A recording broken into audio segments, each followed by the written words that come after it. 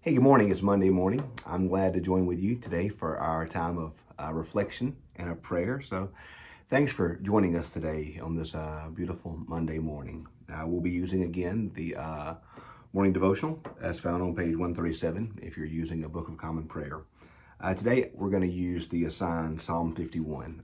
We've been using other Psalms, but today I do want to use Psalm 51, where the psalmist writes, or David writes this.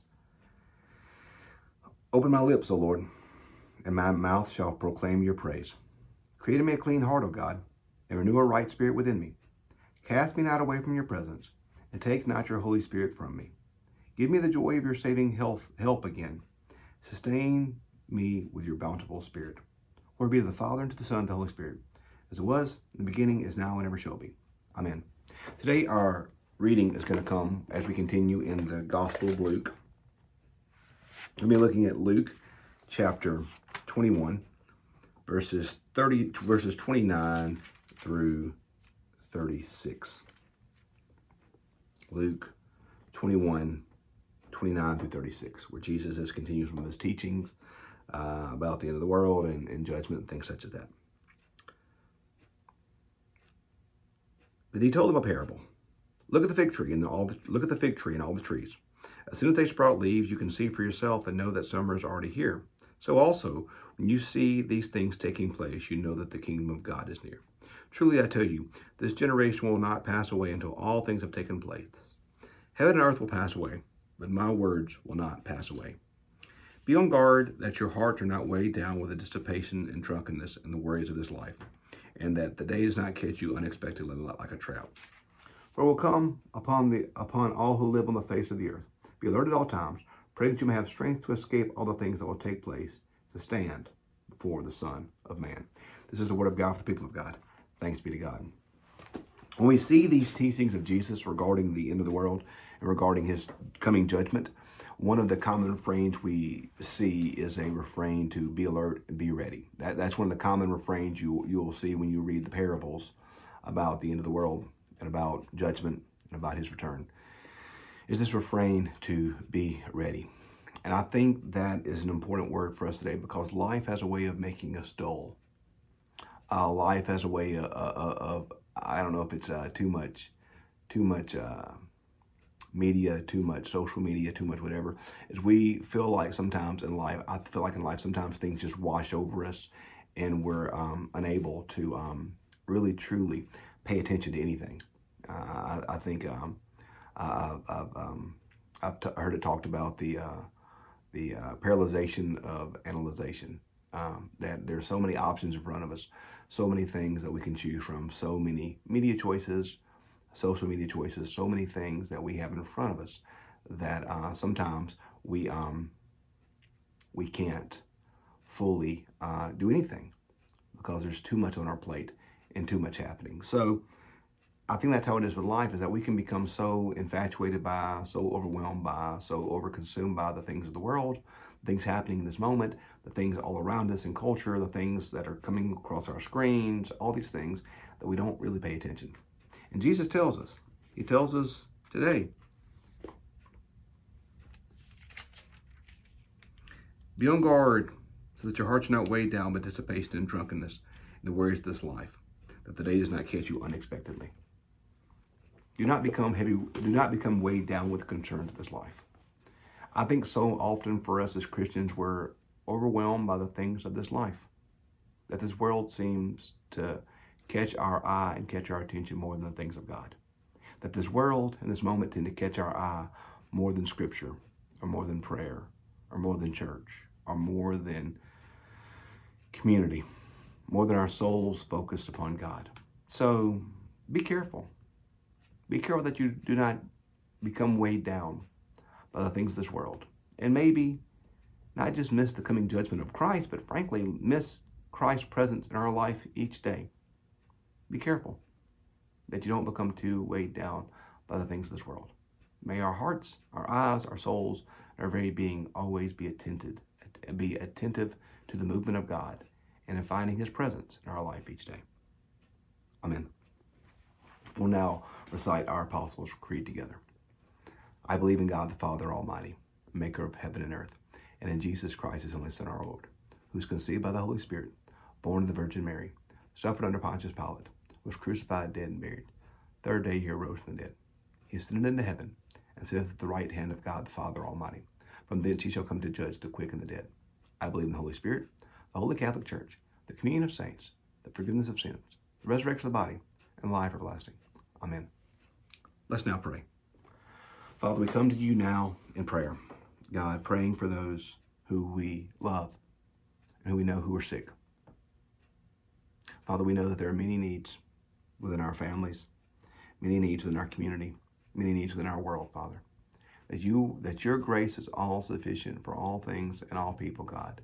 And not a concern comes upon our heart, God, not a concern comes upon our lips, not a concern comes upon our life, oh God, that you are not keenly aware of, and that you are not at work within, Father. So we now come to you, Father, knowing that you are strong and mighty to save, and that your right hand is always ready to save, Father. We come now, giving these things to you.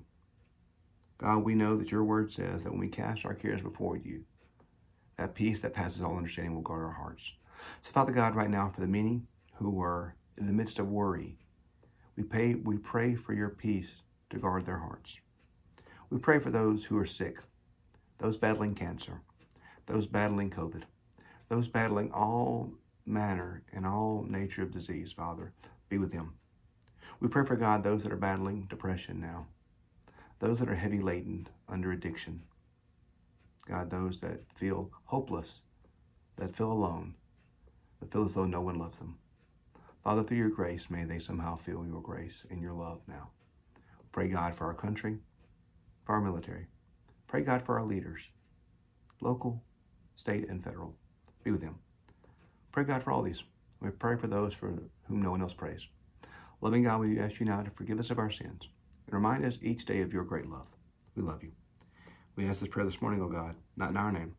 We ask it in the name of the one who taught us to pray as we say, Our Father, who art in heaven, hallowed be thy name. Thy kingdom come, thy will be done, on earth as it is in heaven. Give us this day our daily bread, and forgive us our trespasses, as we forgive those who trespass against us. Lead us not into temptation, but deliver us from evil. For thine is the kingdom, and the power, and the glory forever. Amen. Today I want to read to you again a reading from our devotional tool that we've been using some, called The Rule of St. Benedict, edited by Joan Chittister. Today we're going to read from the reading from today, the 21st of June. You may find this weird that I like to read from this monastic guide, but as somebody that has a little spiritual ADD, I like the regularity that comes from this, and I think there's something to be said from ordering your life in this way. So I'm going to read to you this. It says, this is Benedict, and then we'll read Joan Chittister's reflections. We've already established the order of solemnity at vigils and lauds. Now let us arrange the remaining hours. 3 psalms are to be said at prime, each followed by Glory Be. The hymn for this hour is sung after the open versicle, God come to my assistance, Psalm 72. And this before the psalm that he begins. One reading follows 3 psalms, and the hour is concluded with the vesticle, Lord have mercy, in the dismissal. Prayer is celebrated the same way at terce, sext, and none. That is the opening verse, the hymn appropriate to the hour, 3 psalms, a reading from the versicle, Lord have mercy, and the dismissal. If the community is rather large, the refrains are used with the psalms. If it is smaller, the psalms are said without refrain. At Vespers, the number of psalms should be limited to 4 with a refrain. After the psalms there follow a reading in our repository, an Ambrosian hymn, a versicle, the Gospel Canticle, the Litany, and immediately before dismissal, the Lord's Prayer. Compline is limited to 3 psalms without refrain. After the solemnity comes the hymn for the hour, followed by a reading, a versicle, Lord have mercy, a blessing, and a dismissal. And then Joan Chittister writes, perhaps the most important point to be made about the structure of prayer during the day hours, during the periods of distraction, the times of work is simply then. Even then, prayer is to be prayer, not a glancing thought, or a shrug, or a gesture, or a mindless moment of empty daydreaming. It is to be brief, yes. It is not, however, to be superficial. Benedict wants us to pray the Psalms. His own monks, many of them illiterate, and all of them without manuscripts, memorize the Psalms of the day hours, that they can be prayed in the fields, while the prayer as well as in the prayer place. This chapter, consequently, all the chapters in the rule of prayer are a real challenge in a modern society. What psalm prayers can we say without reading? What prayers ring in our hearts? What do we think about when we're not thinking about anything special? Do we ever simply stop the work we are doing during the day, look straight ahead and pray? What memorized material does run through our minds, and why do we memorize what we do but not our prayers? It's a great word, y'all. Where do our minds go when our minds are not thinking? What memorized prayers do we have? What we have memorized many things in our life, but have we memorized our prayers? And do we take time each day to pray throughout each day? So may we do that today.